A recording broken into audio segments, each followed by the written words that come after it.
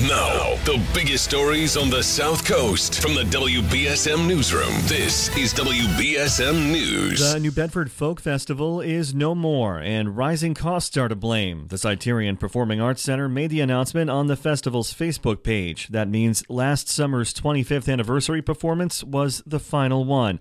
The Z took over the festival 5 years ago after the founders retired. Citerion President and CEO Rosemary Gill says this was not an easy decision, but the reality is expenses had doubled since the Downtown Festival's last pre-pandemic performances in 2019 and the return last summer.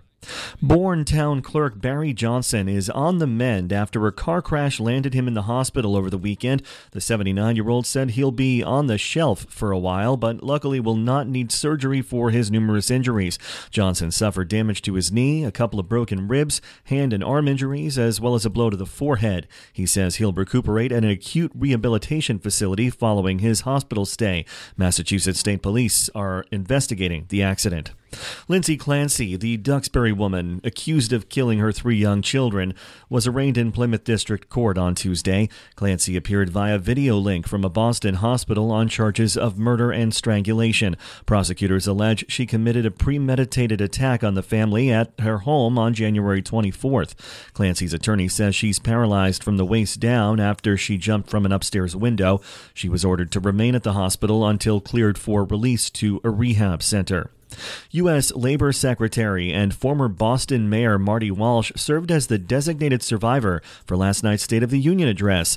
Each year, a cabinet-level official is assigned to go to a secret location during the speech in the event of a disaster that eliminates the entire line of succession.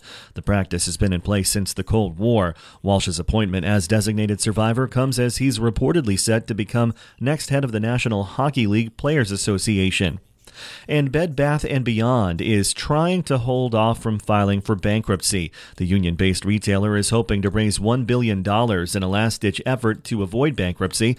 The company says if it can't complete the transaction, it'll likely file for bankruptcy protection. The retailer's stock shares have been very volatile in recent days. The company's shutting down a bunch of stores, including the one in Dartmouth. Another location in Seekonk closed earlier. Now we check your forecast with ABC6. Sun gear through the rest of the day with a high near 50 degrees. We've got a moonlit sky tonight, overnight low near 30. And for you Thursday, maybe a little early morning sun, but clouds take over the day. We'll have showers developing in the afternoon and evening.